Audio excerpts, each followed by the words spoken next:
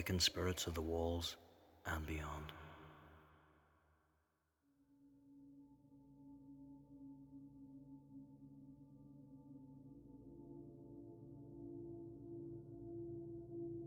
I tell my tale as a warning, in case this too should happen to you. I can only hope it doesn't. One night many years ago, I was working alone in the Playhouse Theatre. Back then, it was not the building you would find yourself in today. A lot has changed since it was renovated. During my time, the place was literally falling apart, but there were never any shortages of plays and performances. And despite its decaying around me, I found it a wonderful place to work. There was an old charm in its walls, a place filled with character. However, a sense of darkness lingered. There is more to this old edifice than meets the eye. On this particular cold, crisp, dry night in November, I had just finished in the upstairs office. I could hear the sounds of the city in the distance. At that time, a place still divided by conflict. I was the last one in the building. I had made my way down through the empty stairway to the main front door, only to discover it closed and bolted. I remember hearing the building creak and moan, and I felt a sense of terror rise up within me. I knew the only other way out was through the stage door, so I made my way up to the theatre level to get to the back stairs. I had to walk through the theatre itself and onto the stage to get to the green room. What it must be like for all those actors and musicians to be on that stage and have all those eyes on you. Now I knew what it was like, as I felt as though I was being watched. As I made my way through the green room, past old bits of furniture and over dusty floorboards, I heard the groan of a soft wind whistle around outside. I got onto the back stairs, now only lit by the spill of moonlight that oozed in through the stained glass window. I made my way down to the bottom and tried the stage door, but I could not get it open. Louisa. I spun around in sheer panic. Someone had called my name. It was a woman's voice, yet it seemed almost childlike. My heart was beating so fast in my chest, I wondered for a second if it might stop.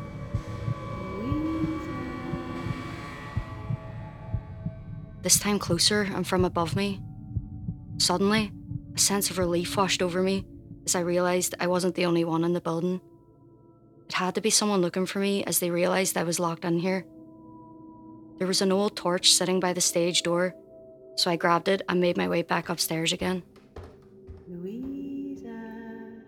This voice called again. I shone the torch up to the top floor where the kitchen and office were and could see nothing. "Hello?" I shouted back. The torch began to flicker. Within a split second, I felt the hallway I was stood in turn to ice and could hear what sounded like a soft wind behind me. The hairs rose on the back of my neck. Louisa. The voice whispered from behind me. It was a cold voice with much disdain in its tone. I tried to scream in terror, but no sound escaped past my lips.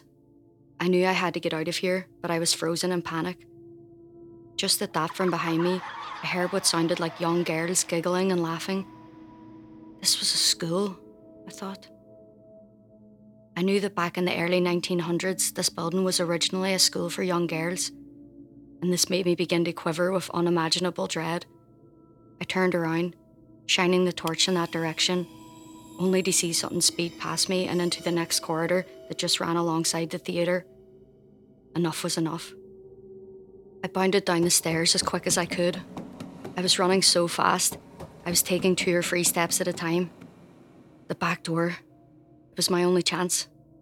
The back door led into an outdoor courtyard that linked the Playhouse building to the main convent on Pump Street.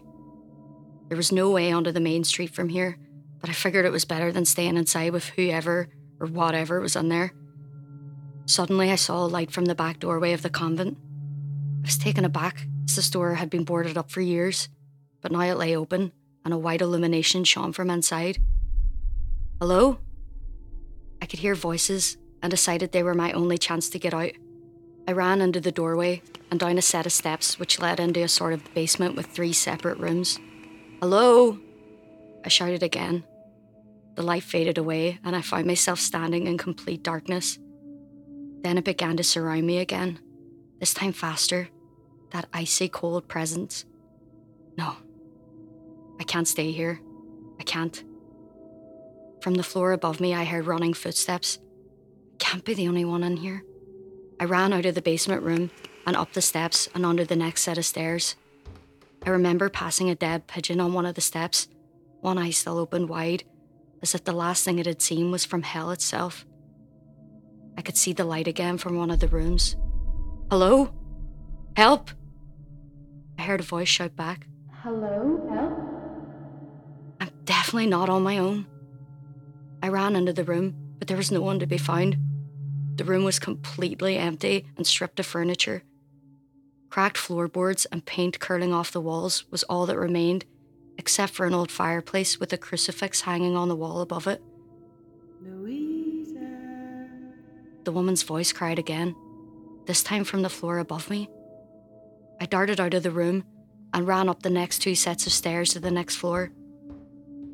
There was the light peeking through the crack in the doorway from within this fastness. I pushed the door open slowly, only to see the light fade away to nothing, like watching a star die from the other end of this long, spacious room. I switched on the torch I had held in my hand. I dare not let it go. I shone its dying beam across this massive room, nothing in it but pieces of old paper covered in dust strewn about the floor. Like the room below, all that remained on one of the walls was a single crucifix. This room was longer though, and stretched the entire length of the building. I then realised that I was standing in the old refectory. Hello? I was so scared I could only speak in a whisper. My throat was so dry. From the far corner, I heard that familiar sound of a girl giggling.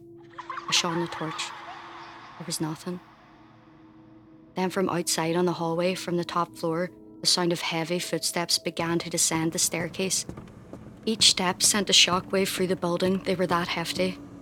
My thoughts raced a mile a minute as I tried to make sense of this. The footsteps were getting louder and closer. Then the only other logical explanation entered my mind. Is this a trap? The church bells began to ring out. At first I thought it was coming from the nearby Cathedral of St. Columb's. It had to be, but it was far too loud. It seemed to grow louder and louder, so much to the point that I considered if it was inside my head. They're messing with me. Suddenly, the sound of the bell seemed to fade out, only to be replaced with the eeriest sound I'd ever heard. The sound of 100 nuns chanting in unison. It was coming from the courtyard.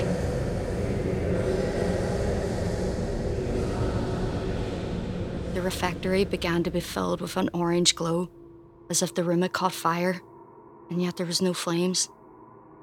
I slowly walked to the window and looked down into the yard, only to be witness to one of the most sinister and unearthly sights I would ever see.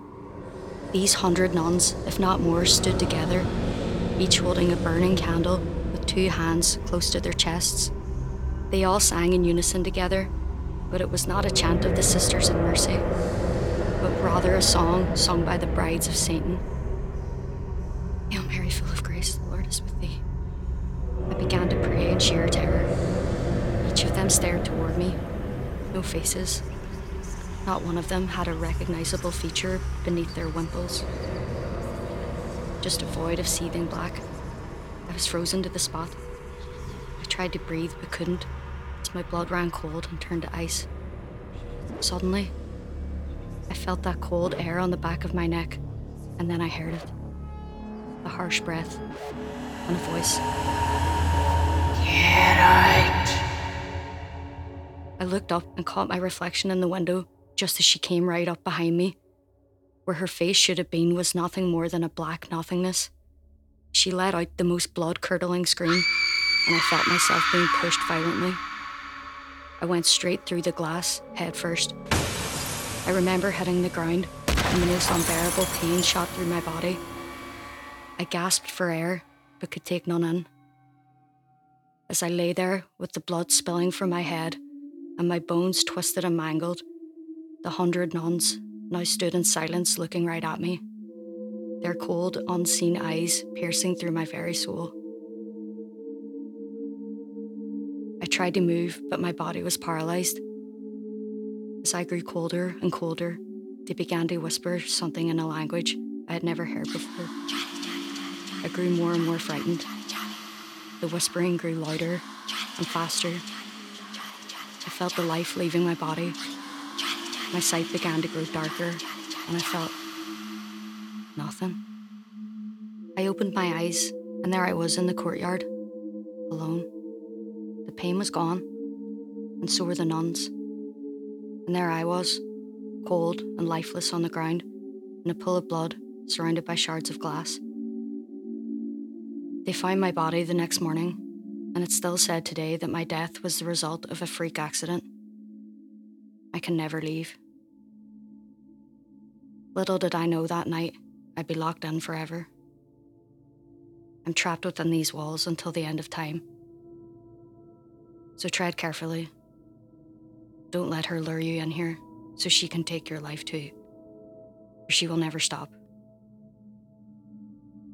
If ever you walk the walls past the playhouse at night, be vigilant and look up. Who knows? Maybe you'll see me, as I can see you now.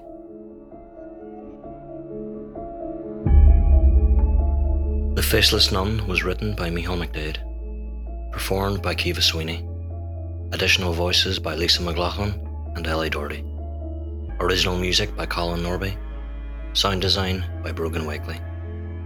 Thank you for listening to Awakened Spirits of the Walls and Beyond.